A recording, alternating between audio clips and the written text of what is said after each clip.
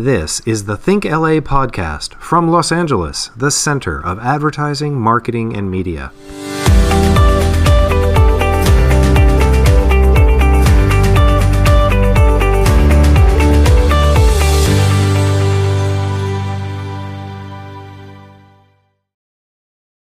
Thank you so much for joining us.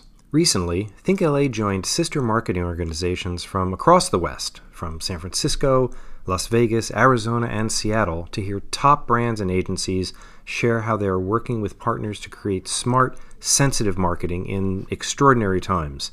The conversation was honest, practical, and inspiring. If you missed it, listen to the replay here. And please go to thinkla.org to find out about joining or renewing your membership. And now, please enjoy the best of the West. All right. Good afternoon, everybody. Welcome aboard. It's 12 o'clock. We want to thank you very much for joining our Lunch and Learn. Probably one of the most unusual Lunch and Learns that you will encounter over this wild summer of 2020. This virtual event is called Best of the West. It literally is a compilation of the biggest city associations and the best city associations, which started out as a conversation between several of us, has now turned into a chance to bring some extraordinarily thought leaders representing brands and agencies, along with one, I think, the most esteemed journalists, to talk about what is going on in the West Coast. A lot of times we hear a lot about advertising and marketing, and most of it is centered on that other side of the country. But there's a lot from Arizona to Los Angeles to Las Vegas to San Francisco and all the way up the coast to Portland and to Seattle. And that's today what this is about. So we have asked each of the different city associations, Think LA, Las Vegas Interactive, Arizona Interactive, and Seattle Interactive, to go down and have them say hello and welcome, and then we're going to turn it over. And I'm going to first go to literally just on the job, I think about 8 or 9 days. We want to welcome Don Lupo, who is now the new executive director of what I believe is the largest city association in the country, and one that is just great. All of them are great, is Think LA. Don, good afternoon. John, thank you for having us be part of this. We are so glad to collaborate with this, and collaboration in our industry has always been vital, and that's true now more than ever. Think LA is continuing to be a force for connecting, educating, and inspiring change. So thank you for having us. And again, welcome aboard. Let's turn a little bit east and go to, what was it, 111-degree Las Vegas, and Brandy, who is the president and is really a fun group. Brandy, hello. Thanks, John. I start every LaVima event with a thank you to our attendees. And I want to see all of our LaVima members today in the chat. So throw up some Vegas emojis anytime you like a comment, and especially when our Vegas reps are speaking. These events are not possible without you guys. They're not possible without our board members, and they're not possible without our sponsors. We are 100% sponsor funded. So we appreciate you. Thank you, everybody, for showing up today, leaning in, and continuing to support communities. Well, thank you, Brandy. Now we're going to go south down to Arizona, where I understand it's 116 or 115 degrees. That even sounds horrible, but as they said, dry heat. Oh, so Jenna, welcome. Are you with us? I think you are. I am, and thank you for having us today. I'm super proud to be here among all of you. So AZIMA, or the Arizona Innovation Marketing Association, was founded in 2009. It's one of the state's largest and only digitally focused marketing associations, made up of more than 1,200 members that represent our state's best agencies and digital marketing professionals. We operate on an extreme passion to deliver educational opportunities across many areas of digital expertise. And our monthly events, I am so proud to say that I walk away feeling both inspired and connected with this community. And I'm really proud of of all the work we've done and you know, all the amazing feedback we get from our members. Well, thank you and welcome aboard. And now we'd like to go all the way up to the Northwest.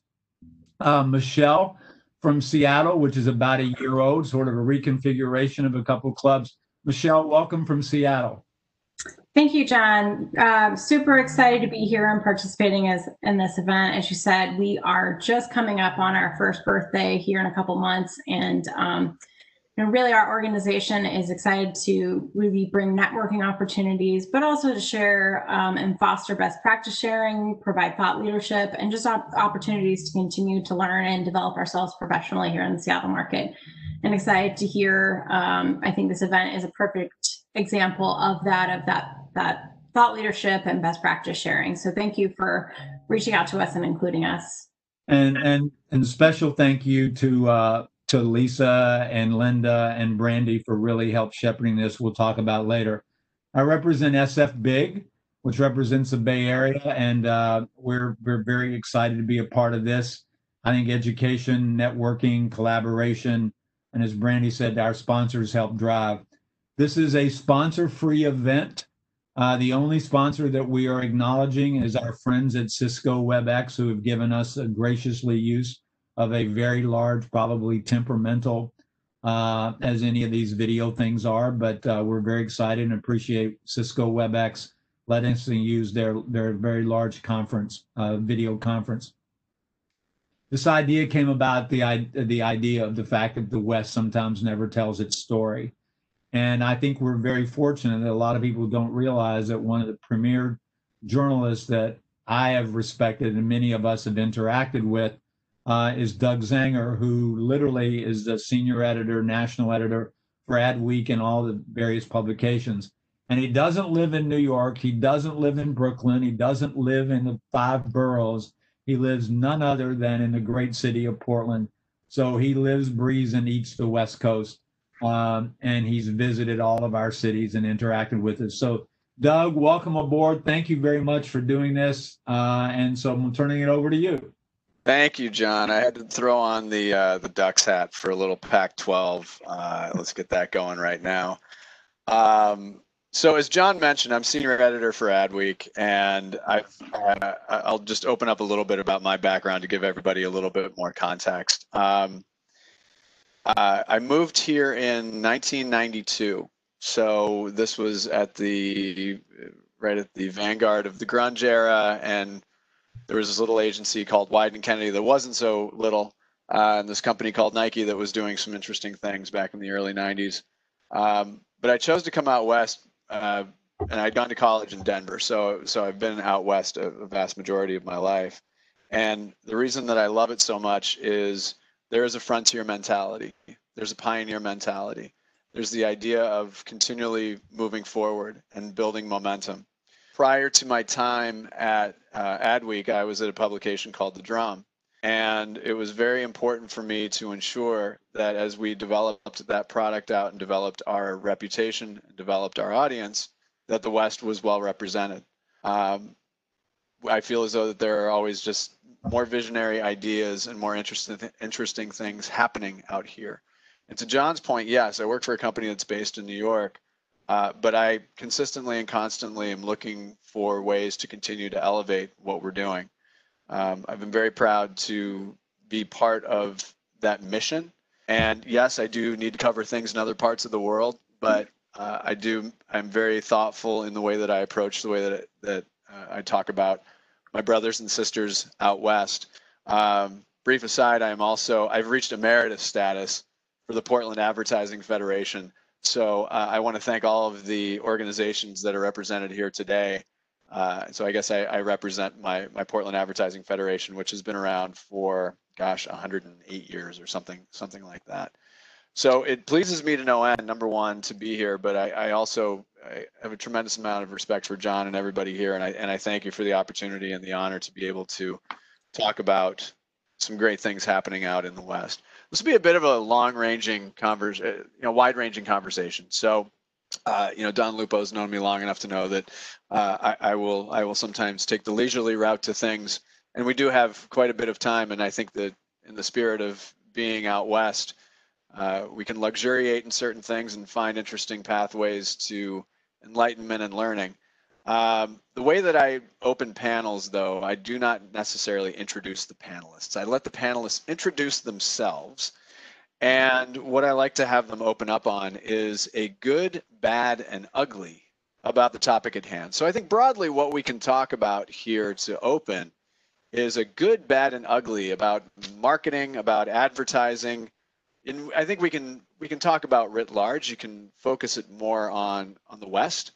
But I'd like each panelist to give their name, their title, where they work, and then a good, bad, and ugly. And I'd like to start, let's see, Jenna? Go for it. Great. So I'm Jenna Coolidge-McGovern. I'm the president of Azima, and I'm the senior vice president of the Arizona Commerce Authority, which is Arizona's leading economic development organization. And I never thought that I would be living in a time of a global pandemic, but here we are. And so just to get right into it, the good, well, you know, I work for an organization that is dedicated to helping businesses succeed. And I just continue to see how communities within the state of Arizona, within the advertising community, but also across the nation have come together to help during this time and to make sure that we are providing the support for each other. It's an unprecedented time, and that weaves right into the bad. If I were to choose a bad, it's we don't know every day what the next day is going to bring. And, you know, as marketers, we want that consistency. We want our content plans. We want to stay close to our strategy, but the strategies are shifting every single day. And so that's my bad. It also weaves into the good because we're learning more than ever. And as for the ugly, you know, just from a more personal note, I'm a new mom. Yay! I have a 1-year-old, and I feel very nervous all the time. I feel between childcare, between trying to do my job. I mean, when this all first hit, my husband and I were taking shifts because we didn't have anyone to help out. I would work for 2 hours. He would work for 2 hours. I was staying up till 2 in the morning. He was getting up at 4 in the morning. So the ugly part of that is that my entire life was disrupted, and I was served this new anxiety that I already have a suite of anxiety becoming a new mom, and so now this just added to the pot. We're figuring it out. No, that's great, and it's good to share that so that people can share their wisdom along the way as well. Stephen. Yeah, I'm Stephen Heitz, the Chief Innovation Officer for Lavage, one of the top agencies in Arizona. I think the good has been the ability to work from home and just kind of see all the people who were able to shift and do that. I also see the bad of it being the real damage that's starting to happen to the underpinnings of our economy. And I wonder how we'll recover and what that will take. And I think the ugly is when you see what's happening as we are, what's interesting to me, most importantly, on a personal note about this whole time is that we have a respiratory virus, and then we have the George Floyd incident, which was respiratory in and of itself. It's like there was something about these two events that came together.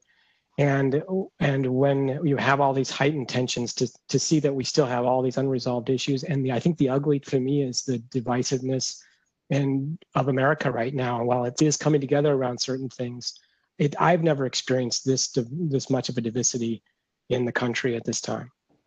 Yep, understood. Arlene. Hey everyone, I'm Arlene Wazalek. I'm Vice President of Client Solutions for Allied Global Marketing. I do have a global role, but I am based in very warm and sunny Las Vegas. I'm going to go backwards, and I'm going to say the ugly recently has been how tone deaf certain marketers, to my frustration, have been in their response to the pandemic. That we've seen people not auditing their creative and running ads showing crowds and sort of pre-pandemic behaviors, or using hashtag wash your hands, or just things that are completely sort of insensitive and missing the mark. Luckily, that's none of our clients, but it's been frustrating to see as a consumer. I would say the bad is social media. I think social media has in many ways become very toxic. We're seeing a lot of people get harassed. We're seeing a lot of people shout at each other instead of talking to each other. And the environment can be very intimidating and depressing. And I've seen a number of people on a personal basis just sort of leave platforms because they can't deal with it anymore. But I will also say that the good is social media. I've been on social media since 1993. Yes, really. And I've always loved its power to shine a light on things that are good. So one recent example of that is Julian Bass, who's a 20-year-old college student, and recently, 3 months ago, joined TikTok. He put one of his TikToks showcasing his visual effects skills up on Twitter 6 days ago. It has now gotten 22 million views and 600,000 retweets, and caught the attention of people like Bob Iger at Disney, who was really trying to get his attention, and it worked, who said, the world's gonna know your name. So I love social media for that. I love that a 20-year-old college kid can put some of his work online and the world will know his name. And I hope that that good part of social media that brings us together and highlights wonderful things will be what wins out here.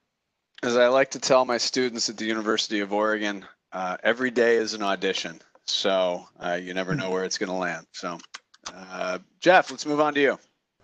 Hey folks, I'm Jeff DeCourt, and I'm Vice President of Advertising and E-commerce at Caesars Entertainment. Been with the company just 3 years now. I've been in travel marketing for about 25 years with US Airways and Royal Caribbean and AOL before that. And I appreciate being able to join you today and to hear from all the organizations in addition to Livima. I'm going to echo Arlene a little bit. So first of all, on the good, just watching the way all of the companies, certainly the people we work with, have pivoted over the last few months, changed their message, come up with messages in a world where there is no creative that speaks to what we're going through, and to see some of the creativity that we saw in the early weeks of the pandemic, and a lot of the things that we've been going, our businesses are turned upside down. The bad, I think we're starting to see some creative fatigue, and the consumers reacting to some of that. And certainly, I think this is, to echo Arlene, some organizations just missing the mark entirely on that. And I'm going to dodge your question on the ugly, Doug, just because given the spirit of the conversation today, and I know where we're going, it's a tough time for everybody. And I think everybody is trying their best to figure it out. And so I think it's a tough time to talk really about anything ugly. So we'll save that maybe for the conversation. I'll give you a good. I've had an idea. I worked in casino marketing when I was in radio for 12 years here in Portland, and I have an idea for a table game that we can get past the Las Vegas Gaming Commission. I look forward to that. Be profitable and employ a lot of people, but we'll talk about that a little bit later. That's a different panel for another time. Mike, you're up. You got to follow that, buddy. Well, hey, Doug. Hey, John. Hey, everybody. Excited to be here with you today virtually. I'm Mike Parker. I'm the president of something called Hearst Magazine's Marketing Services, which is part of Hearst Corporation, includes our global digital agency, iCrossing, and our content studio called Hearst Made. Great to be able to talk about marketing and have been involved in SF Big in the West a long time. Going quickly through a lot of sentiments that have already been shared, but I just think from a good perspective, I wake up every day feeling grateful to be in a business that was able to continue and to pivot to being almost entirely virtual very quickly. I mean, certainly we see other industries and categories where that's not the case. And I think as an agency and for many of our clients, we're able to do our jobs effectively. There's more shooting and editing and producing and planning and buying happening now without the value of our offices and our space. And I think on some level, there's more communication happening between people than ever, connecting our disparate, far-flung teams and clients. I think from a bad perspective, just flowing from that, is that the one thing that I think is hard is a sort of strategic, your best kind of strategic, creative thinking happens with collaboration. And I certainly, I don't know about you guys, but I'm really missing whiteboards right now. I'm missing kind of being in a room and really kind of hashing out ideas and building on each other's thinking and energy And I have not yet found a virtual tool that sort of replaces the reality of that energy of coming together. And so I think that's a challenge. I think from an ugly perspective, I think everyone is so leaned in right now. Everyone's trying to figure out their business needs. We're trying to help our clients. Everyone's trying to respond to the challenge.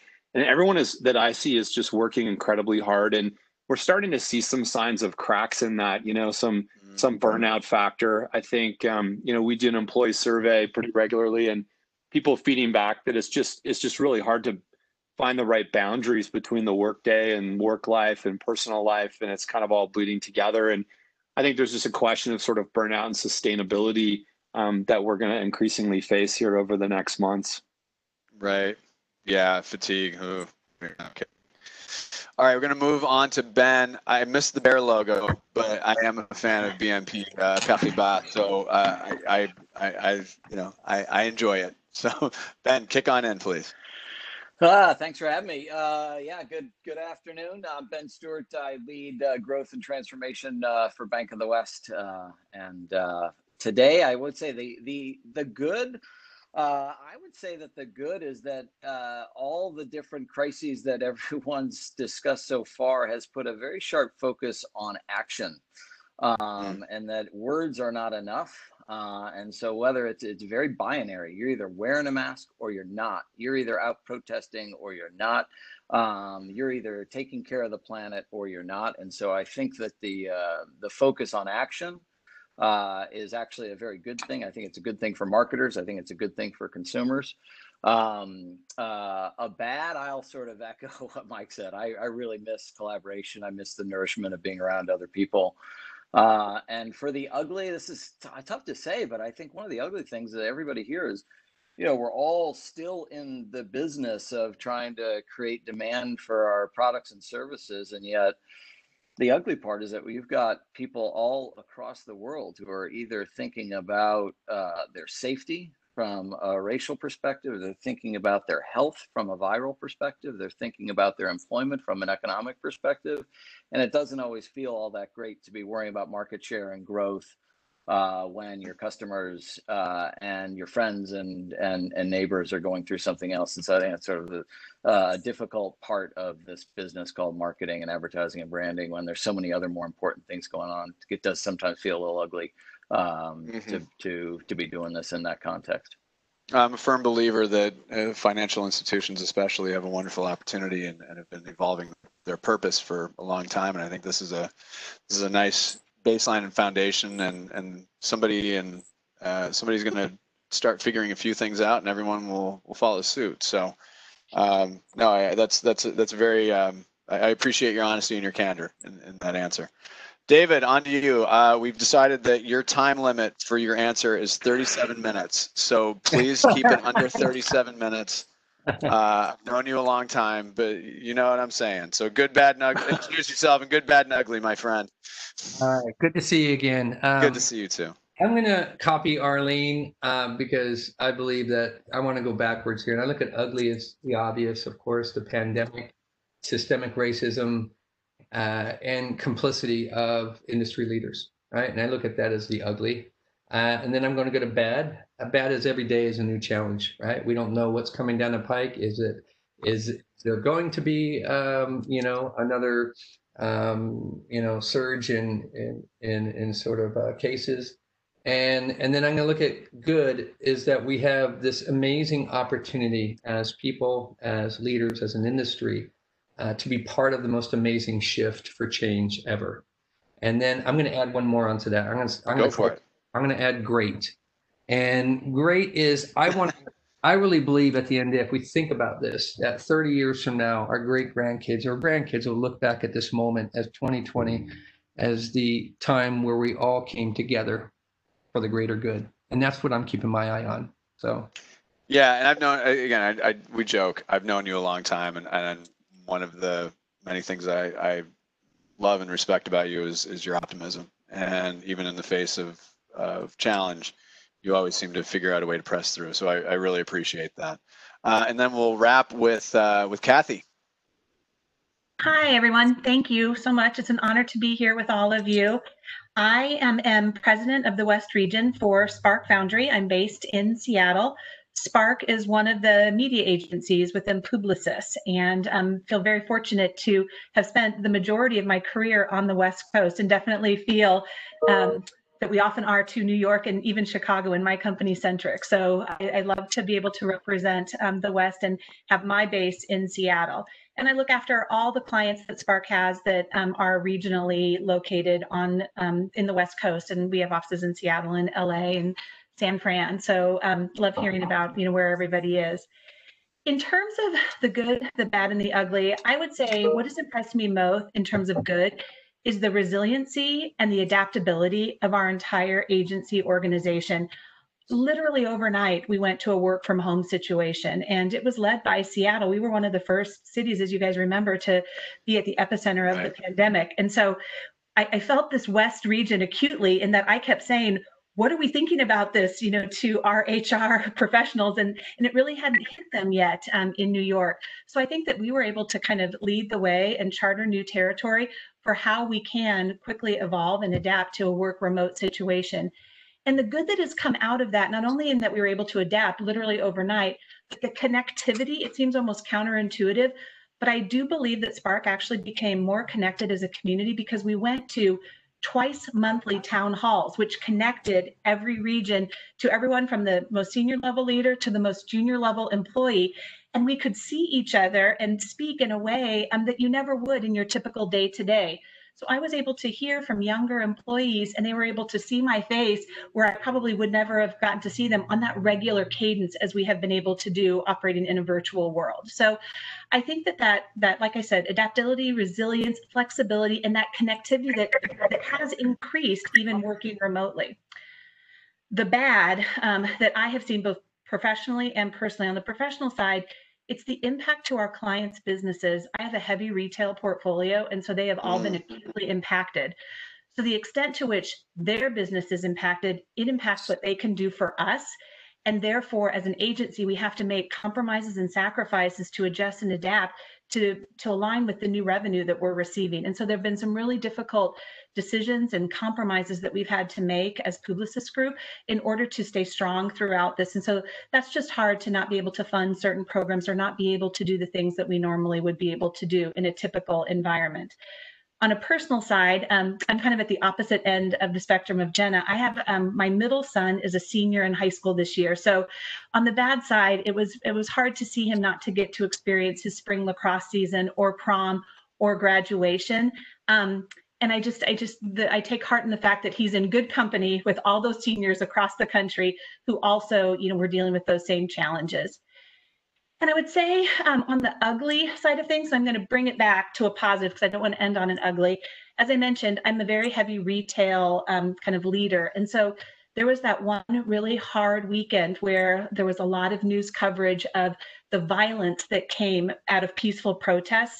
And so in real time on the news, I saw 3 different clients' storefronts, being looted. And that was a really difficult thing to watch in real time. And it came after right as we had just unpaused all of our media and we were just starting to rebuild when that hit. And so I just knew that it was going to take us back a couple of steps and we were going to have to show that resilience again, which that's what I want to bring it full circle is after that really tough weekend where a lot of looting and violent acts did occur. There was incredible outreach by our teams to those clients. What can we do to help? Even volunteering to go and help clean up, what if they lived in the city where stores were unfortunately looted. And then just the fact that we took a deep breath and we said, all right, we're going to pause again. We're going to figure out what's next and we're going to rebuild from here. So we didn't let that deter us from the recovery and the rebound, which we know is so important for us to work with our clients on in this time. And I can't wait to come up and see you guys again. My dirty secret is since I'm here, I'm supposed to say I love Los Angeles. I love going to LA. I love going to San Diego. My kids let's go to Legoland. They're gonna say, can we go to Legoland when they're in their 30s?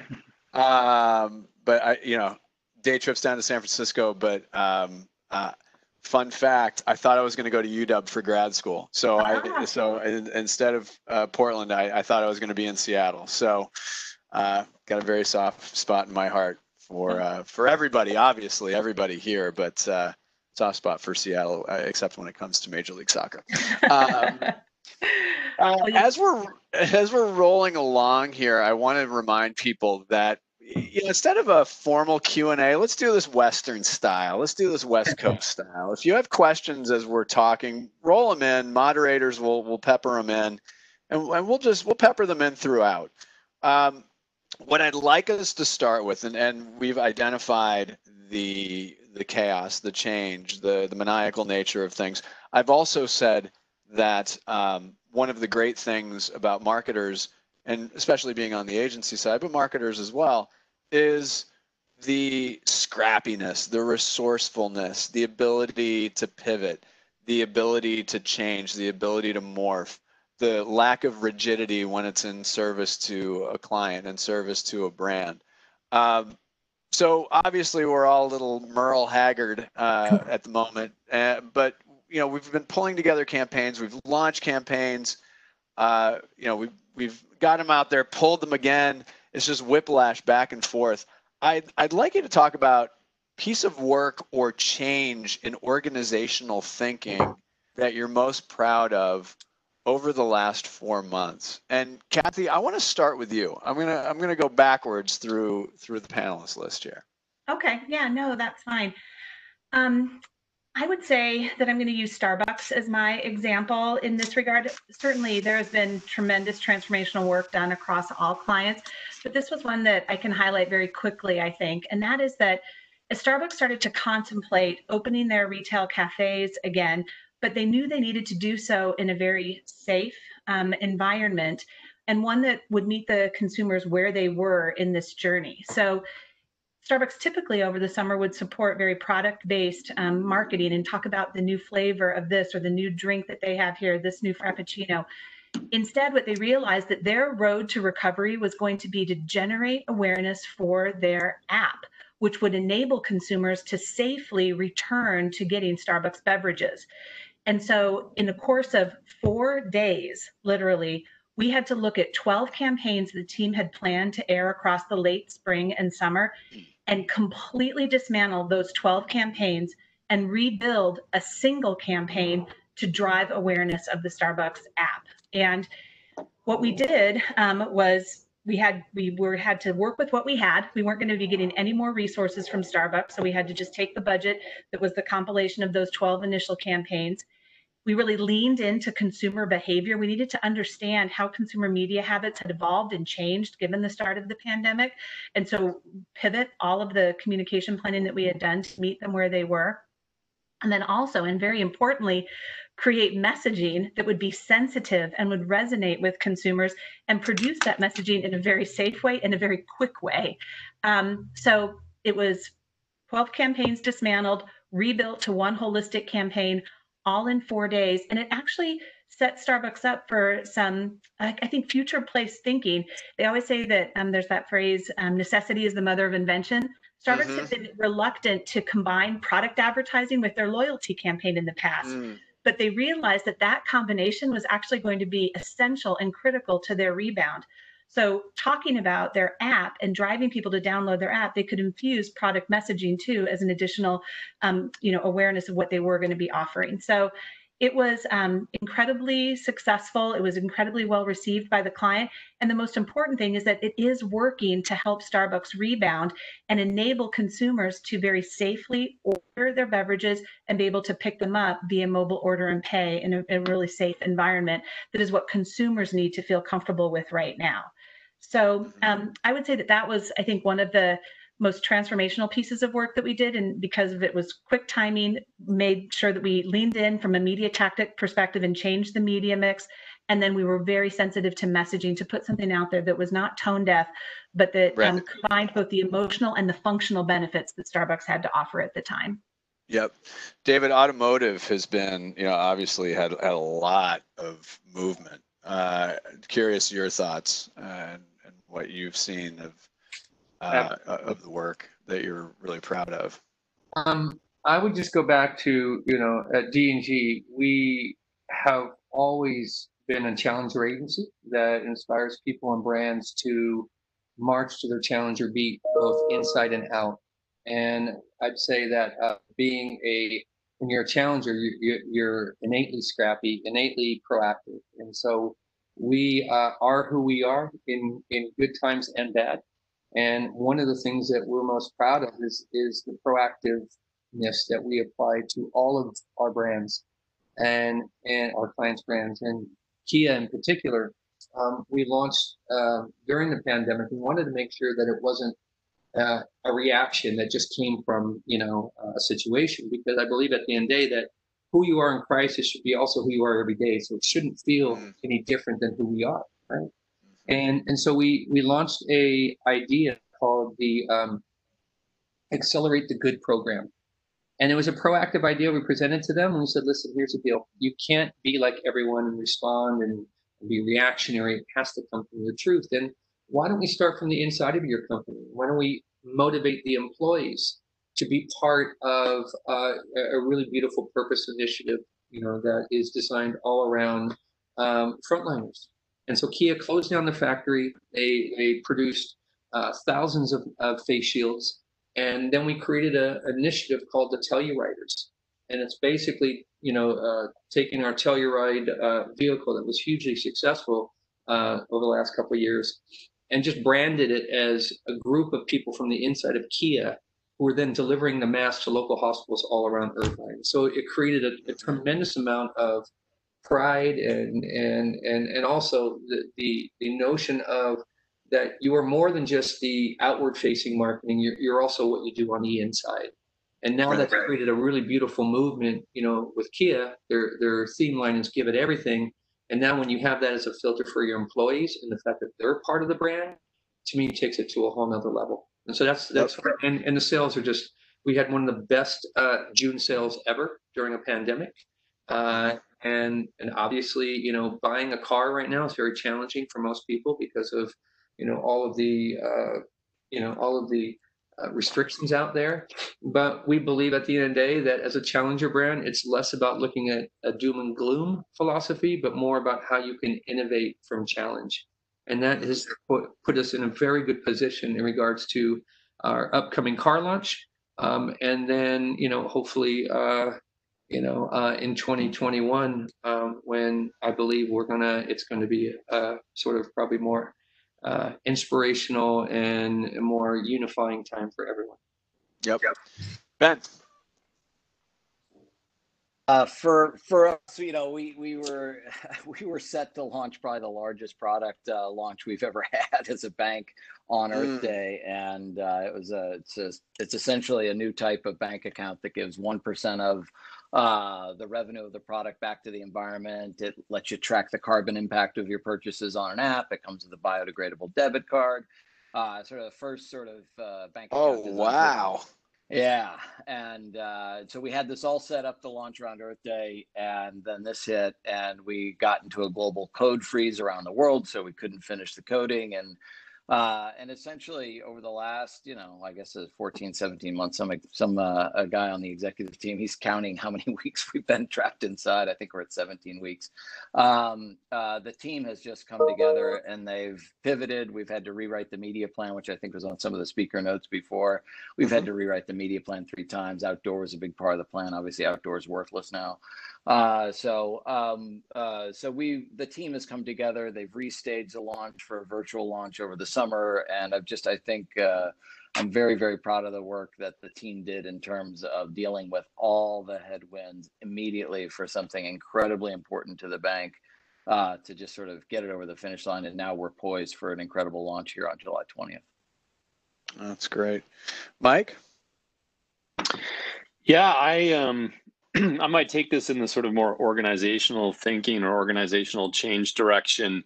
We're really trying hard to use this moment to transform how we are set up as a business and to look at what we think client marketers need and are going to need kind of going forward. So as I said, kind of off the top, really sort of fusing together our digital agency capabilities with the kind of resources and assets of the magazine media company, the data, our brands, our expertise, our content creation studio, and kind of forming ourselves up in a new way and trying to use, again, this moment of crisis to not only service our clients, but to transform who we are kind of for a new reality. We had a great example. We won a piece of business going back a couple months ago in dermstore.com, which is sort of a high-end skincare beauty e-commerce retailer. And so it's a great example of kind of moving nimbly to put those resources together, build a team in a new way. But the thing that I might be most proud about there, it's kind of crazy, is, we met that client, got briefed, pitched them, won the business, built our team, and have now spent 2 months working on that business, and we've never physically met them. We've done all of that virtually. Oh, wow. Which we're hearing that a lot, but it's got to be so disarming. I mean, it's just, we've been hearing it a lot, but it's like, it's disarming at first, but it feels like people are getting into a rhythm with that. Yeah, like the idea that you could pitch and win and ramp up business with a client entirely virtual. If you'd asked me that a year ago, I probably would have said you were crazy. But on some level, it's the new reality, and we're proving it can work. So that's been really interesting. Oh, that's cool. That's very cool. Let's see, Jeff. So one of the things I'm most proud of, we've got Chris Evans on the phone here, who is obviously a board member at Levima. Chris and his media team in our department, they're responsible for all of the planning, buying, execution of media for 40-something properties around the country, all of which shut down in the course of about 2 weeks. And so just complete replanning, pausing everything. And of course, he was doing that with his team on furlough. But one of the things that he was responsible for, and something that for us, was partnership. We have a multi-year partnership with ESPN. They have a studio here at Caesars on the Strip. Hope soon when we get back to sport. It comes with a commitment with AV and Disney on media. And Chris had negotiated for us the sponsorship in GMA Summer Concert Series. It was supposed to be timed with that we were going to undertake, which was supposed to happen in March, and just a big new reboot of our entire brand. So we were working on brand sponsor, brand platform. We had a team go out and shoot 4 or 5 cities and pull together a whole new creative concept in broadcast TV spots, all of which pulled almost overnight, and we had to scramble. And so we worked very quickly. We went from planning to shoot scenes, theaters and full of people enjoying entertainment, Caesar's Palace empty, and doors closed for the first time in 50 years. We wrote a script in about 10 minutes. We were going to do a cameo with Wayne Newton, Mr. Las Vegas, and we were able to actually get Wayne to read the voiceover for us.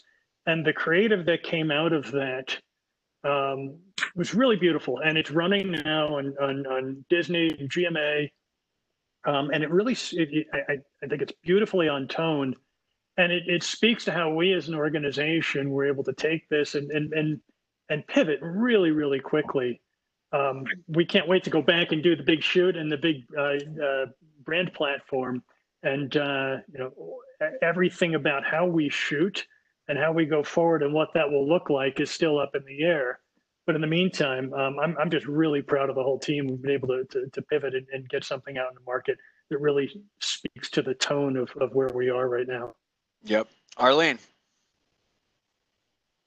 When I started in the advertising business back in the Bronze era, advertising agencies were really regarded as partners to their clients. That evolved over time over the last couple of decades, where we were sort of vendors, and they would look at us to come up with strategies and execute things, but didn't necessarily look at agencies as their partner in the marketing endeavor in bringing a product to market and helping design the strategies, and not just sort of here's a media plan or here's a storyboard.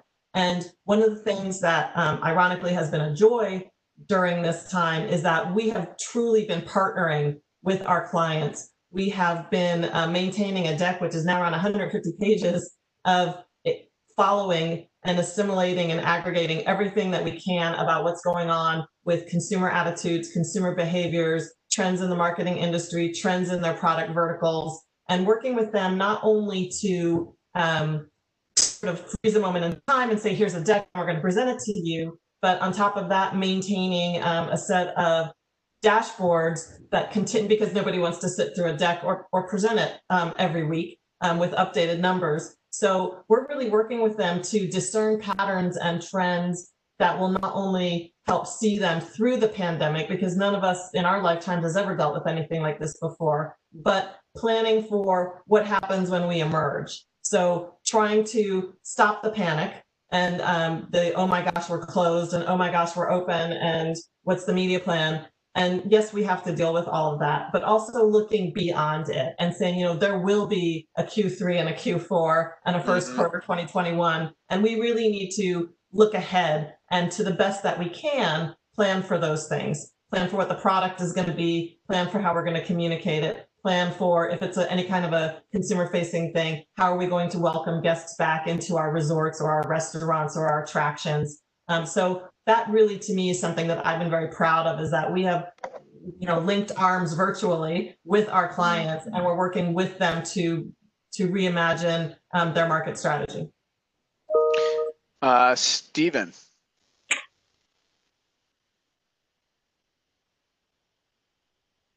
Where'd Stephen go? Is he on mute? Maybe it's on another Zoom call. Right, right. Well, we are Cisco Okay. WebEx. Are Cisco we okay? WebEx. Can you There hear we me go. now? Yes. Yes, we can. Okay. Yes. Man, I did it. I've been so good this week. Okay, anyway. A couple of interesting things that we did that probably wouldn't rise to the level, but I want to share two of them with you. One is there was this interesting moment where Herm Edwards, who's the football coach at ASU, had a moment with his team when he was talking about the fact that we're selling hope. And we, our agency leaders and some of the ASU people were just talking about this piece of audio that he had put together that he had shared with his team. And we pivoted it and really kind of put it out there as a great content piece. And maybe I'll put a link to it in the chat, but it was just a minute conversation about the fact that we're selling hope. And it was just a real positive moment, and that energy comes from hope, and how hope can transform everything for us. And it really kind of buzzed virally through the ASU community and their football recruits and other things. It was just really neat to see. The other thing that we're working on right now is we are working with the Arizona Secretary of State to make sure that people in Arizona know their voting options. And if there's ever been something more vital to do, it's been such a privilege to be able to help get the vote out. And so we've created this Arizona.vote campaign. And it's interesting because, you know, we're the center of attention in this upcoming election as Arizona's political landscape has kind of been changing a little bit. And there's a lot, and if you don't know, Arizona vote by mail, 80% of our ballots have been mail. And if this whole question around accessibility to voting and making sure everyone feels safe to vote in person as their civic duty or by mail has been something that we've been privileged to kind of shepherd and just get that out there. That's cool. Yeah, we've had vote by mail here for, I don't even remember, it's just built into our DNA. So any state that's endeavoring to do that, I can just tell you from personal experience, Oregon, it worked for us. And it takes time. It takes time to transition, but it becomes second nature. And it's fun to bring the kids in to look at the voter pamphlet. Here you go, kids. Let's take a look at this measure. It's going to raise our taxes. Jenna just texted me that she got disconnected. Hopefully she got disconnected. Okay. So here's what I'd like to do from here on out. And I'll go ahead and open this up to all. We'll do the proverbial jump ball. And thank you for the Herm Edwards references, a lifelong Philadelphia Eagles fan. I appreciate that very much. I'll always think of Herm Edwards as an Eagle, not a Sun Devil. But we got a question from our audience. How and this is jump ball. So from here on out, we'll go jump ball a little bit. How does the group feel about the Facebook boycott? And did you, as a brand or any of an agency's clients, pause or cancel? So anybody want to grab that? Yeah, I think it's the right thing to do, and we participated immediately. So yeah. My question is, I mean, we participated and as an agency, but we also participated as individuals and leaders. And I kind of I've gone black on Facebook and Instagram, and it's actually feels kind of good to get away from all that, all the social sort of banter out there. But I really believe that that a greater responsibility lies on the leaders of our industry to set a greater example, not just for our companies and our people, but for the industry as well. So what I'd love to see is an alignment with leaders all coming together, just like we're seeing with brands right now. And I think that would send a really powerful message to the industry. Anyone else? They had taken a tandem approach, at least, of making the boycott be, as David was saying, consumers boycotting Facebook rather than pressuring brands to do it. There are a lot of companies who, get much or all of their income from their social media advertising. So for them to stop advertising is kind of suicidal. And for the big brands, people are still going to remember, Coca-Cola next month. For a little brand to go out of sight for a month is very challenging. But I think it would have been more effective in a way to get consumers to do what David is saying and get consumers to stop using it, because then the brands would just naturally have followed suit and brought pressure because they want that platform back and they want to do what the consumers are going to need. So I think that would be something to consider for next time, is really encouraging it to be grassroots, just like all the marches have been, and get consumers to put pressure on the platforms. I'd agree with Arlene. I wonder if there's if there's next time where this conversation still seems to be still evolving, right? We've been on the phone with our Facebook reps the past few weeks. In the beginning of June, Tony Rodeo, our CEO, took a very firm stance, just with a personal statement about what's going on in the world, whether that is LGBTQ equality, racial equality. You spoke about immigration, right? These are all important conversations going on in the world. So as a company, he made that position. We've been on the phone directly with our contacts at Facebook to make sure they know we're following the discussions they're having. We're encouraging and expecting them to get to results. And Arlene, I don't know if it's next time or this time, but it would be great, I think, if you saw more pressure from consumers who are on the platform as well. It's a tough question, but it's certainly I think it's the time to have the conversation. I want to move on to I'll put an elephant in the room, and so contextual. Oh, sorry. Did somebody want to? Yeah, it's me. It's me, David. I love elephants. So I'm glad. Here we go. I'm glad you're bringing it on, and I'm also glad you're also talking about sports. Yes. I want. This is a good question, and I know a lot of people in this industry. A lot of people in this industry know me. A lot of people don't know me. One of the most prominent, important, and quite frankly, best stretches of my career. I am actually a former creative director, started as a copywriter. I'm not a trained journalist, so don't tell anybody. Don't tell my employer. But there was a 5-year stretch in my career where I worked at a hip hop radio station. And we were an incredibly diverse crew. We were white, black, Asian, Latinx, Native American, gay, straight, male, and female. We were wildly successful, but it was the most profound 5 years of my career, and it served as an anchor and a foundation for the way that I approach diversity, inclusion, equality, and equity. And so I take this incredibly seriously. And obviously, recently we've seen in the agency community we've seen the letter from 600 and Rising, from Nathan Young at Periscope in Minneapolis, and my friend Bennett Bennett, who I've known for 10 years, who started his own shop not too long ago. We were colleagues at the Drum. So we've got 600 and Rising, which has 1,800 people now signed on, a partnership with the 4As. I want to put the elephant in the room is that I think all of us have the best of intentions. We are professionals. We are first and foremost human beings with hearts, but also minds that want profitability, knowing that diverse teams better work and are more profitable. But I'd like us to address the bit of the elephant in the room. It's like, here we are, a vast majority of us are white on this call, but I want to learn more about the conversations and most importantly some of the actions that have been discussed within your organizations or within your markets. And Jenna's got a dog, and I love that. Jenna's got a dog. So again, this is a jump ball, but I'd like I'd like us to really just start pulling this apart, because we're at a new stage now. I'm going to jump right out in the spirit of brave. I'm just going to talk to you about observations that I've had, and first of all, I'm from the Bay Area.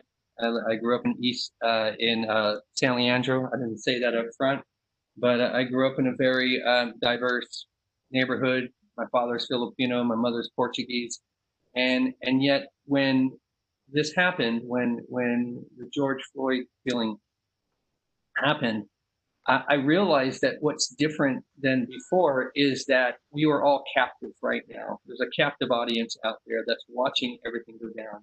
And the first question I asked was, how do I respond to this, right? Because obviously we all feel the injustice. We all feel a sense of white privilege. We all feel that right now. But how do we respond to this? And one of the things, a question that I heard in talking with a Black employee who said, "Oh, we're doing this dance again." And I thought about that for a second. I said, we're doing this dance again, which means this has happened before, where there is maybe Rodney King or Trayvon Mullen, but this has happened before, and why didn't we use that as an opportunity to eradicate systemic racism for good? And I started to ask myself that question. I said, well, the problem is it's about how we respond to this. We can either respond to it through ego, which is a natural sort of thing to do, to think, oh my God, I've got to make a response to my agency because it's up, we don't want to be caught. Or I look at, the fact that agencies are creating ads around the response. And I think to myself, well, that's not real. So I look at the response. And the only way that I can respond to this, I felt as a leader, as a CEO of 200 people, almost 200 people. And I thought the only way I can respond to this is from a place of empathy, to go deep as far as I can within myself, to truly understand, when I probably never will understand this, but truly understand what it's like to be a Black person. And when I got to that point, from there, it was such a level of understanding that I thought to myself, I think about the atrocities. I think about the fact that they've been carrying this burden and this pain for hundreds of years, right? For centuries. And I thought the only way that we can respond is if we are fully committed, not just in our companies to eradicate systemic racism, because that's just a box we're checking, but in life. You can't be a part-time anti-racist. You can't go, okay, I got my company all fixed, but I'm on the outside, I'm not doing it. You have to be in it, all in this, as a leader, as a company, in order to eradicate this. And from that belief comes action. I think somebody said earlier that action is the thing. It's action, not ads. And so what is action? Action comes from your authentic truth as a person and as an agency. And that action should be something that is impactful, that is sustainable and operationable. It should not be a box that we are checking. It should be something that we're going, yes, I'm going to do this. And as a leader, I'm going to stand for this. And I'm going to inspire as many people to examine their own complicity, and come up with an action plan together. And I think that is the opportunity that exists for us as white leaders, so that we can prove to the world, to our Black employees, to our Black friends, to the Black community, that we stand with them. We stand with them from our hearts and soul, and we are going to eradicate this together, because we got a lot more challenges coming our way, and we're so much better together than we are apart. And that's my viewpoint. And as far as what we're doing on the inside of our agency, Doug, which is, I think that we'll probably go into that next, we're actually releasing a op-ed through Adweek for The Voice, and you're probably going to see it in the next couple of minutes, that clearly outlines our steps on the inside and what we're doing for communities. Cool. Ben, I know you have to leave in a few minutes, so I wanted to give you an opportunity to weigh in on this. I think it's shown a need for action. I mean, for us, as a bank that's led by a female immigrant of color, our executive team is a third female, a third people of color, and collectively we speak 11 languages. We think we're a pretty diverse bank, and I believe we fundamentally are. But it has put a very sharp focus on the need for more action. And what's been so great about it is that our employees have held us accountable. There's not a single town hall that I host or anything else that our employees are asking, what are you doing? I love the Facebook post. I wrote it for our CEO, but the question that keeps coming from our employees are, what are you doing? And I would say that the boycott of Facebook and Instagram was the very first and very easiest thing that we could have done. But we've got an entire task force working on tangible actions that include monetary things, but also more operational fixes. But I'll tell you, it's hard because you can look as good as you want on the outside, but if you're not taking the right actions day in, day out, everybody notices.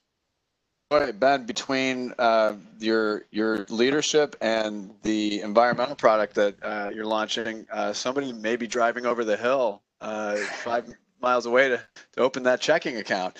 So that's impressive. That's great.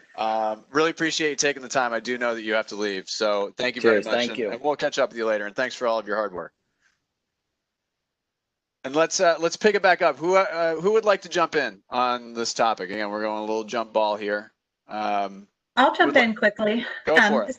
This is Kathy. I will say that comment about, we're doing this dance again, it really resonates because you wonder the question of why is now going to be different.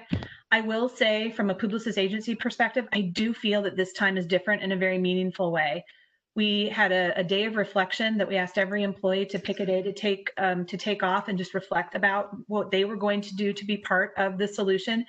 And we had 18,000 people participate in a day-long education and information session, and actually have facilitated sessions where you would submit ideas of what you were going to do to be part of the change.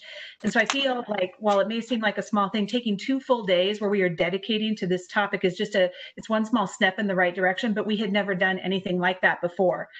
And then coming out of that, it is all about the action. And I think that as leaders, we have to be accountable to our teams. And so when I did the town hall coming out of our education, our training session, I said, if we have not increased the people of color, the Black people of our talent base in the West region by this time next year, I should not be here. I should not be here as the leader of the West region, because I will not have done my job.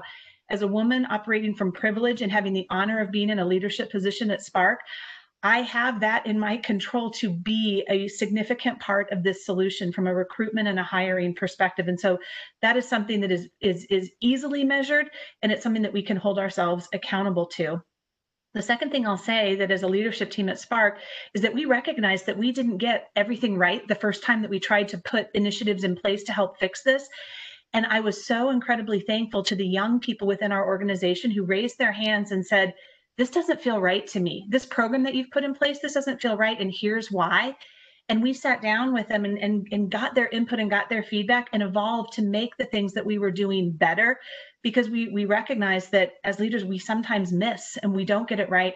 And we needed to show our teams that we were willing to adapt and listen and change in real time to make sure we were continuing to progress. And even though our intent might have been right at first, the way that it was manifesting itself was wrong. And so I would encourage everyone on this call that if something isn't sitting right with you, speak up, because now more than ever, I think your leaders are listening and they want to incorporate your feedback into the plans moving forward. I mean, to her point, the notion of you have to want to do this, not have to do this. And that's going to be the big shift for our industry. And I love the fact that you are holding yourself accountable, because I'm holding myself accountable. But ultimately, at the end of the day, it's the desire that I know I need to do this because it's the right thing to do, not because someone's telling me that I have to do it.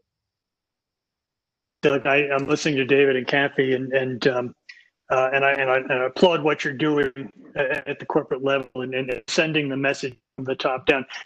Used a word that I think is the most important word in this conversation. That's empathy. the ability to understand how these big national conversations and at our cultural conversations impact the individuals within our company. Last fall, I had a woman on my team who, prior to that, I knew was a man, come into my office and explain to me that she was transitioning, and that in every other piece of her life, home, church, friends, elsewhere, she was living as a woman, and her transition had begun. But the last place that she was ready to do that was the workplace and in our office. And we sat down. I'm getting a little choked up because we had an emotional moment for me as we talked about this, and we committed right there that we're going to work together to make this right. We weren't going to make it a big thing. We're just going to make it right. And we worked on a plan where we would bring some resources in, impacting everything from speaking with our department and making sure everybody understood what was happening, but it wasn't a big thing, to making sure we had accommodations in the building. And this was happening just before Las Vegas Pride weekend, which was in October, right? And it was that week that she presented herself in the office as who she truly is.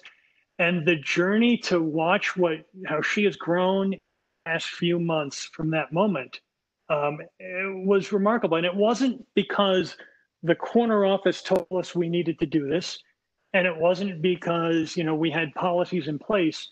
It was because at that moment when we needed empathy, we made sure that everybody in her immediate group had it, and we delivered on that. And I couldn't be more proud of her and what we've done. And so whether we're talking about race, we're talking about LGBT, whatever the major issues are, and we need leadership from the corner office, the proof really comes from what happens in that moment and the empathy you bring. Absolutely. And that's something that exists in all of us, empathy. It's not something that's manufactured. It's not something that you learn. It's something that's innate, that we were all born with. And it simply is about letting go of all the conditioning, unlearning all the things that we've been told, and going all in with empathy. Because empathy is something that you feel, and it's undeniable. I want to get into a couple more. Talent, human-related things, and I do want to. I like to say that my life truly is like a mullet. Sometimes there's party in the back, a little business up front. So we'll do business up front here in a moment. But I do want to talk a little bit more about talent. The grim fact of the matter is that agencies and brands have to right size, they have to downsize, they have to furlough, they have to, there's a lot of very not great things. I just put that very Portlandy. Instead of saying bad things, I'm like, not great things. But that's a reality. Now, that said, there is and having, teaching at the University of Work, the advertising school there, this wide swath of talent that's available. So I'm curious about, where these might arise for junior talent, junior creatives, junior account people, junior operational people. Strategy, by the way, I'm working on something. I'd like to do a strategy panel for Adweek, so just stay tuned. But I'm curious about, what talent looks like. Where not for the talent, but for the agencies, for the brands, because I talk to 22-year-olds and think I'm not going to get a job, and then I think, well, this is happening now. There will be an opportunity. There is an opportunity to freelance that could do this.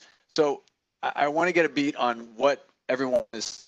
And it doesn't necessarily have to be junior talent. It could just be talent in general. Who wants to dive in and take that one first? I'll jump in. I think this has been such an exciting time for talent, which sounds paradoxical, but right.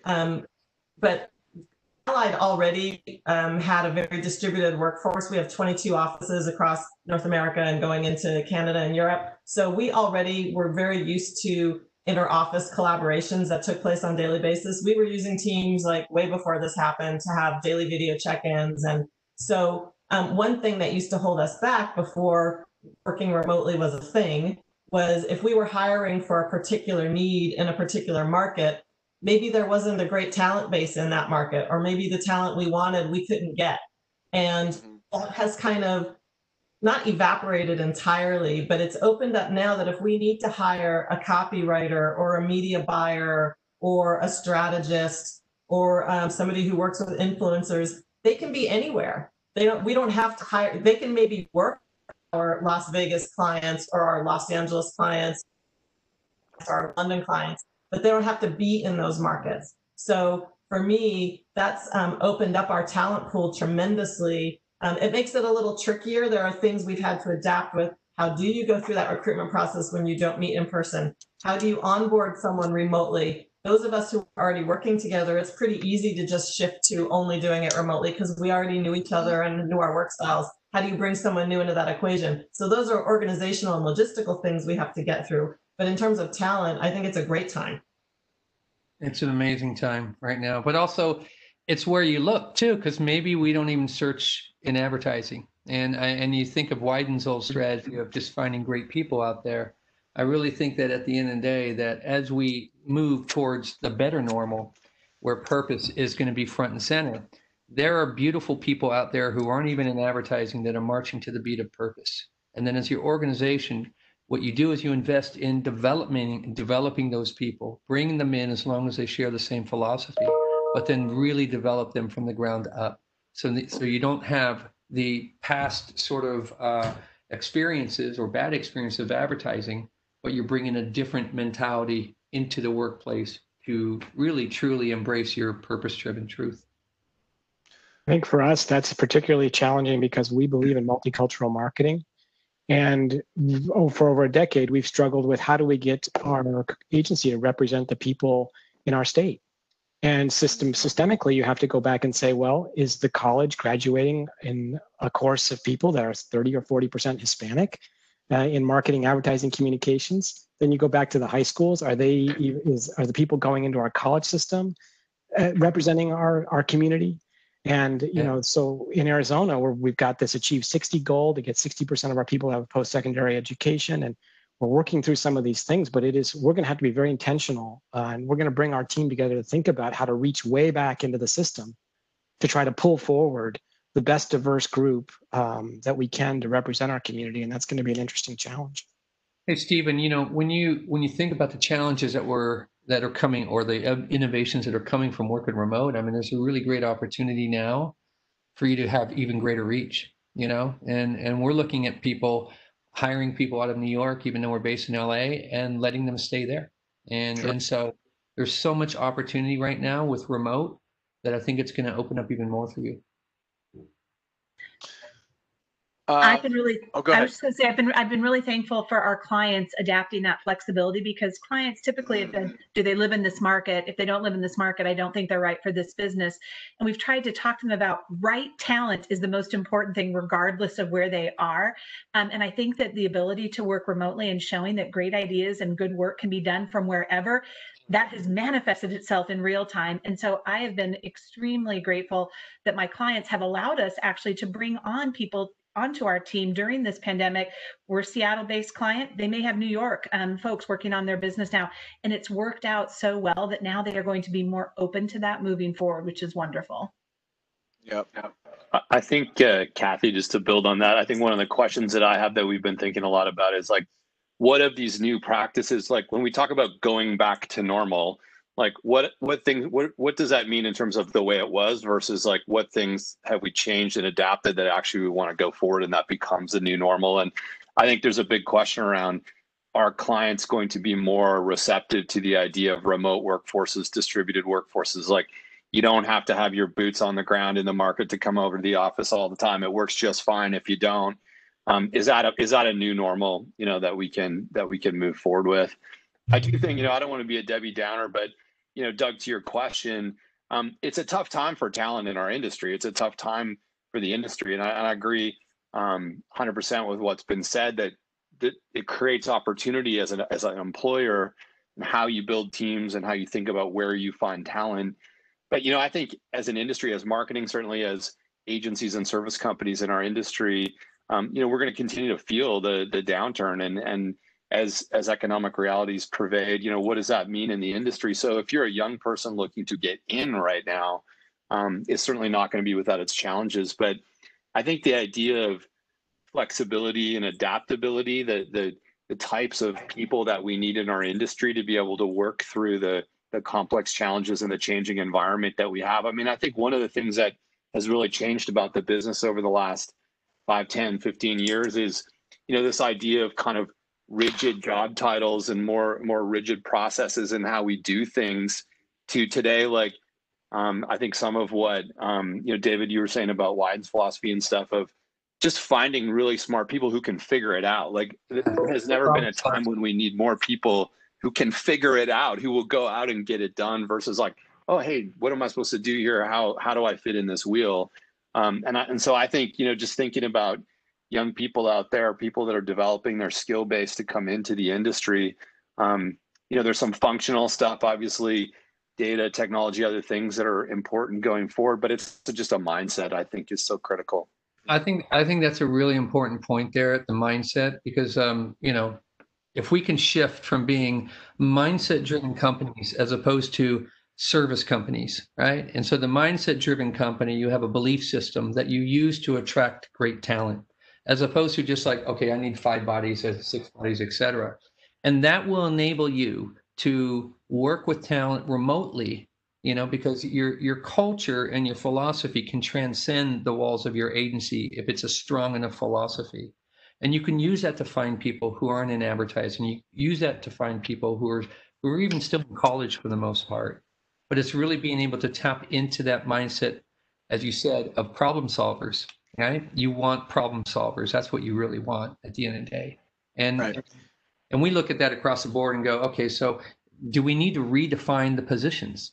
Do we need to create more Swiss Army knives of creativity where planners and creators become one? And I think that's a really great opportunity moving forward. So that can shatter the paradigm of I got to find a creative, or I have to find a planner. You can start looking at those different models, because they exist out there, but not necessarily in our industry. I want to move on. We're getting to the front of the mullet. I want to talk about digital. I want to talk about rebound and recovery. And listen, we could go, we've got about 13 minutes or so.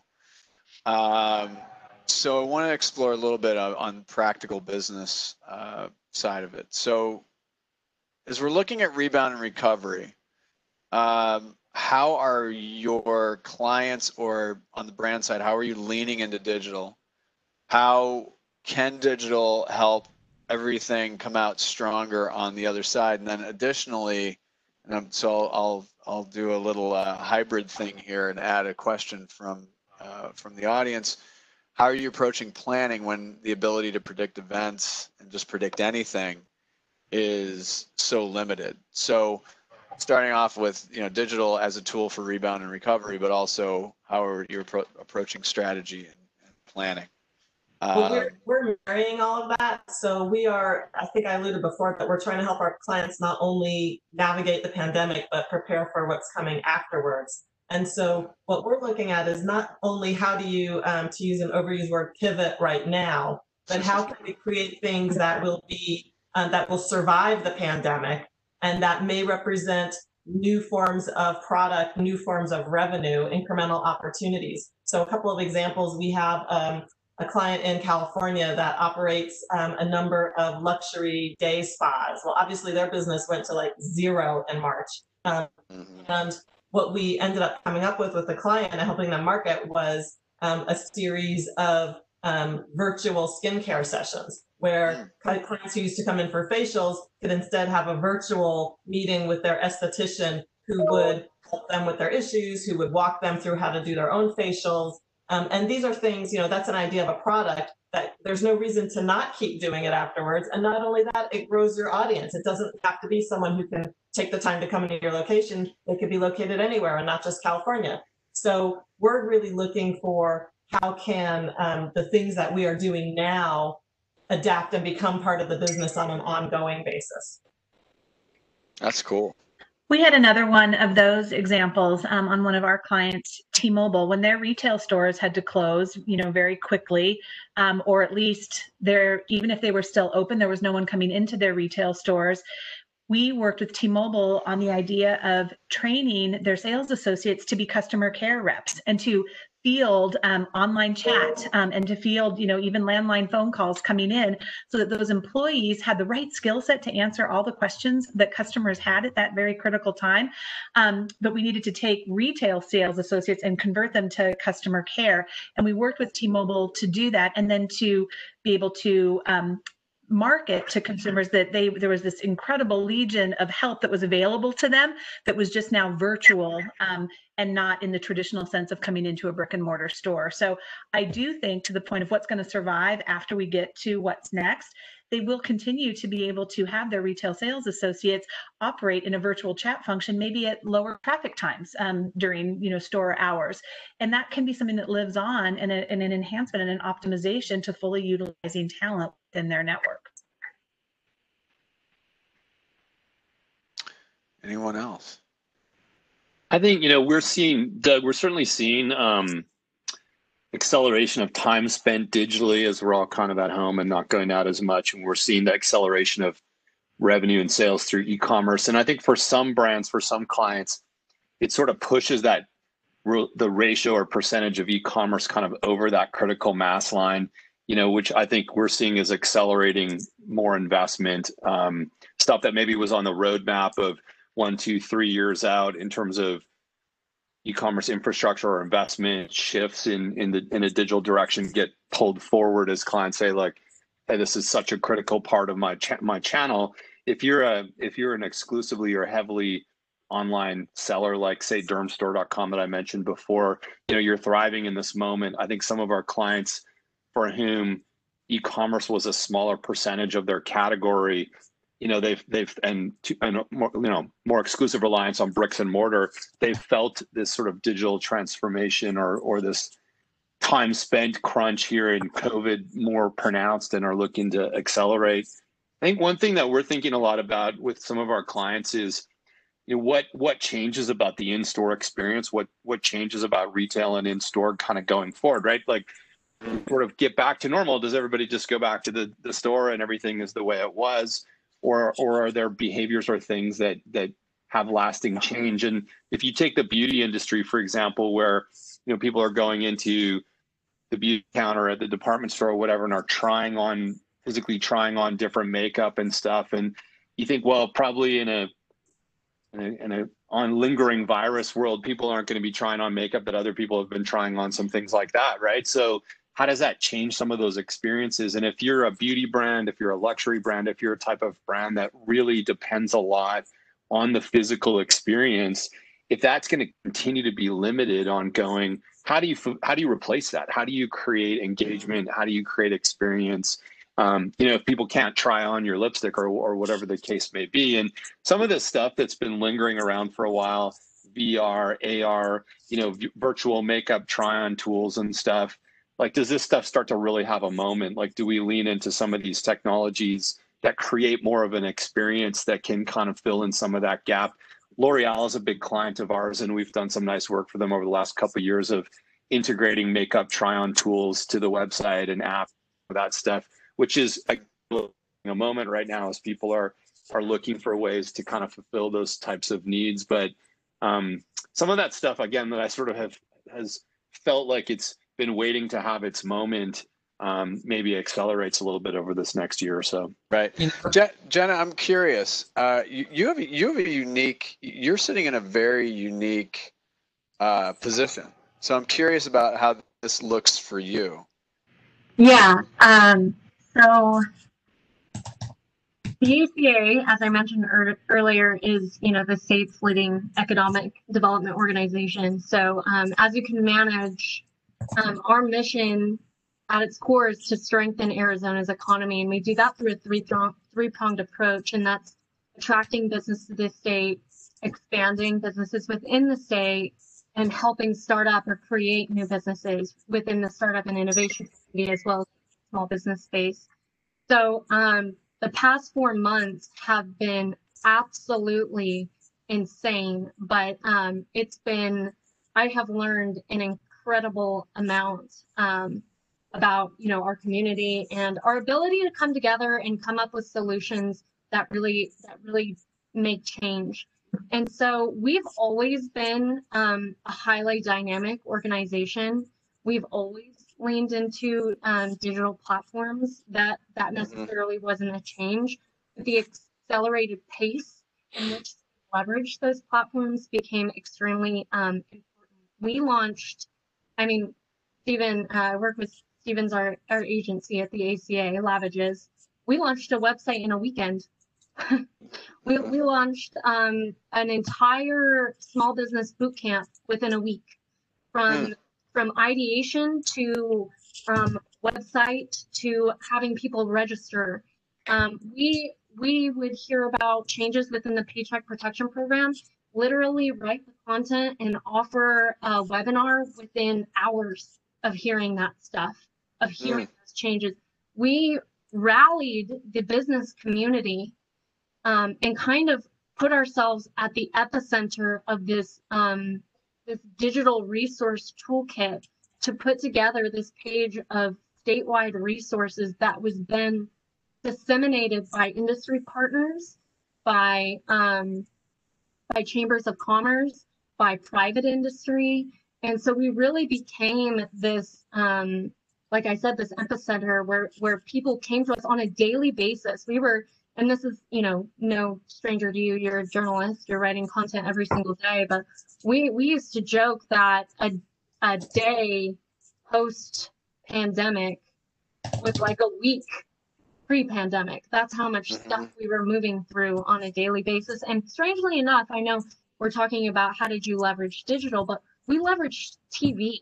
We had never done a TV campaign. We're a quasi public private entity, and this was the first time in ACA history we have done a statewide TV campaign. And we decided to do that, put together the spot, and got the spot rolling all within a week. And it got incredible success from it. And that was all around helping people identify the financial programs that were available to them in terms of for businesses, and making sure that they were taking advantage and leveraging the Paycheck Protection Program.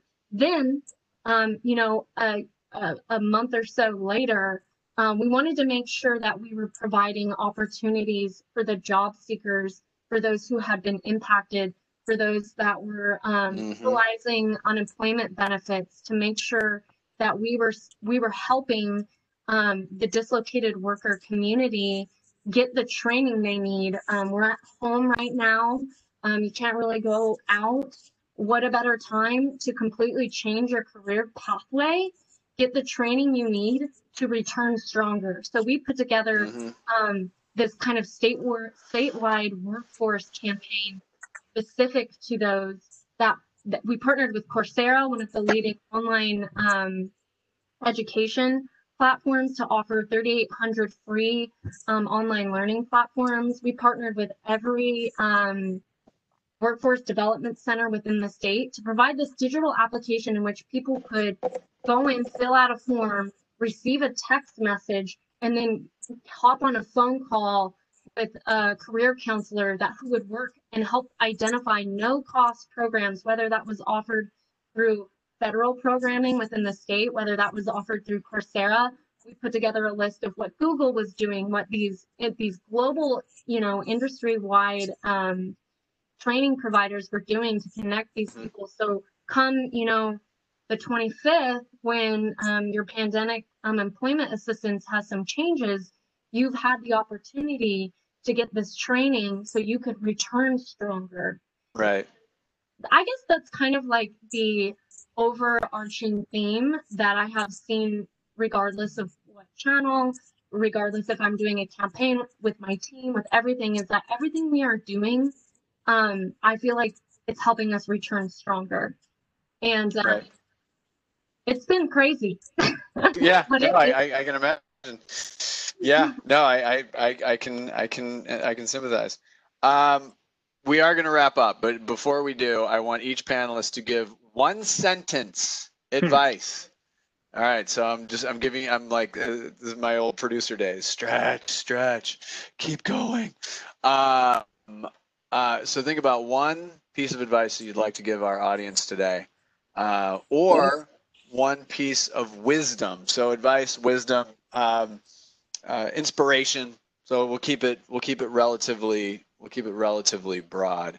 I'm going to start with my friend up north in Seattle. Kathy, please go ahead. Let's see. What prompt do I go with?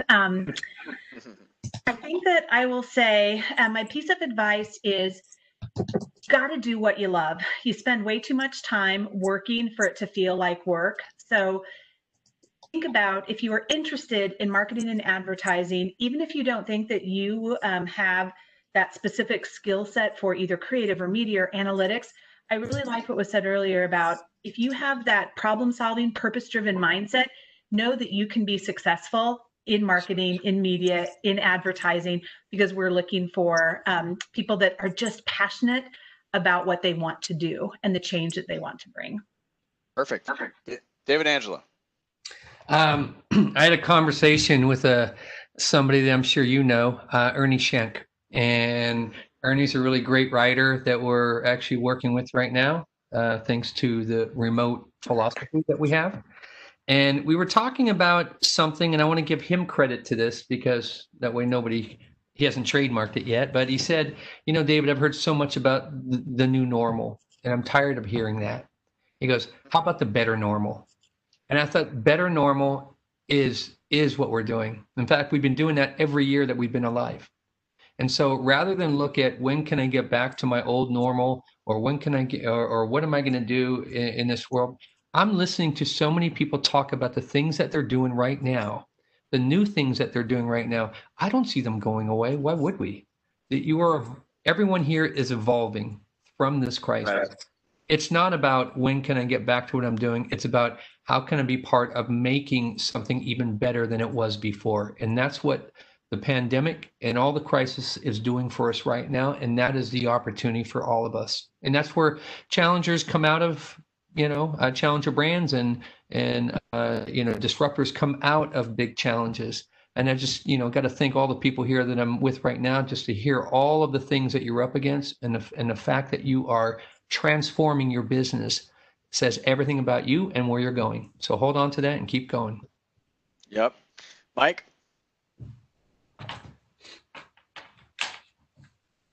Mike, you're on mute. There's always one. So it's I always almost one. made it the whole way through. Thank you. Yeah. That was a great point, David. And I would just summarize a final thought with the word sustainability. Sustainability, as David said, of the new normal and new practices and new things that come out of this. How do we sustain it?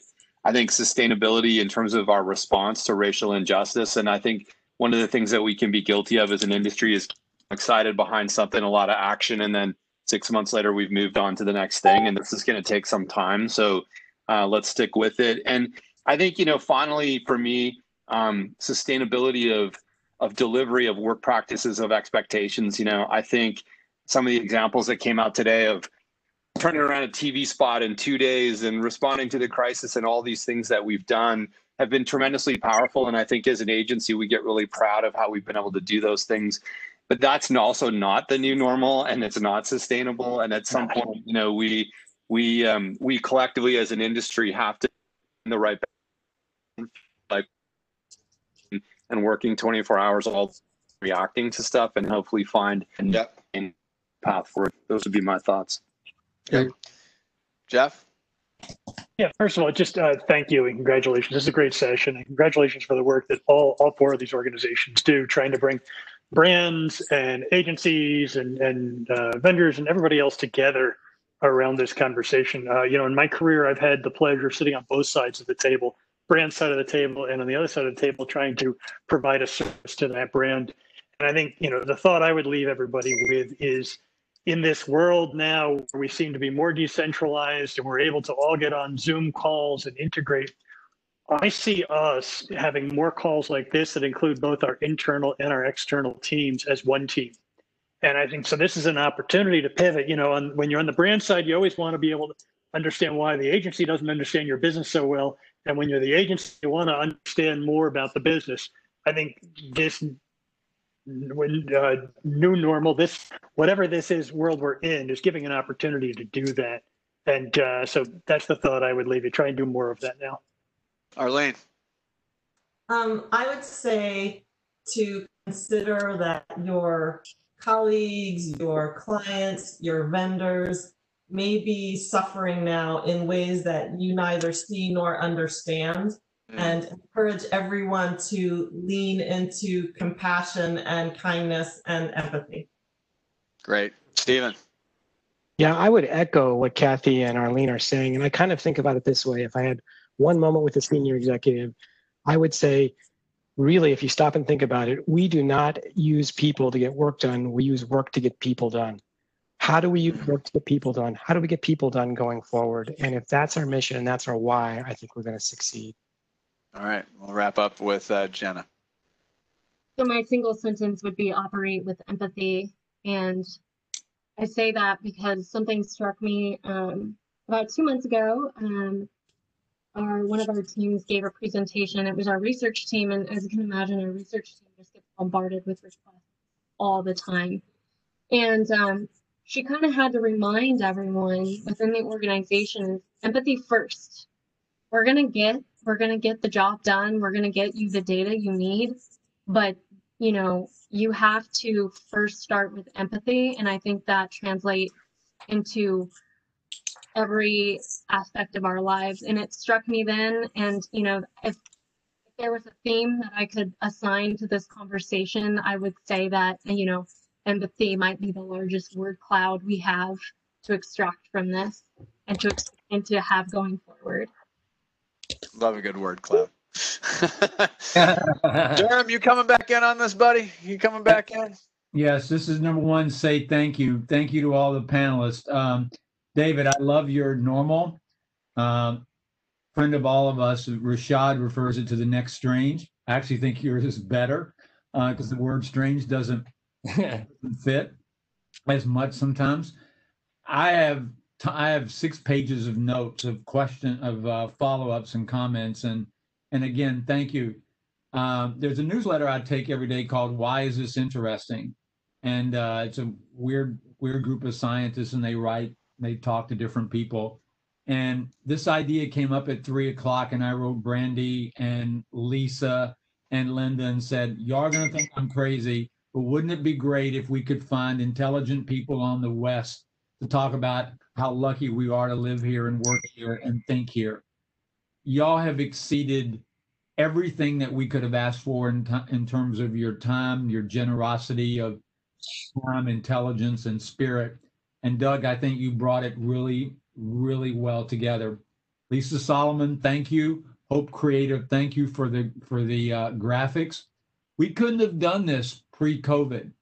We could have tried. We could have all gone to a Think LA event. Don, we would have loved it, or come to something else, or go visit different cities.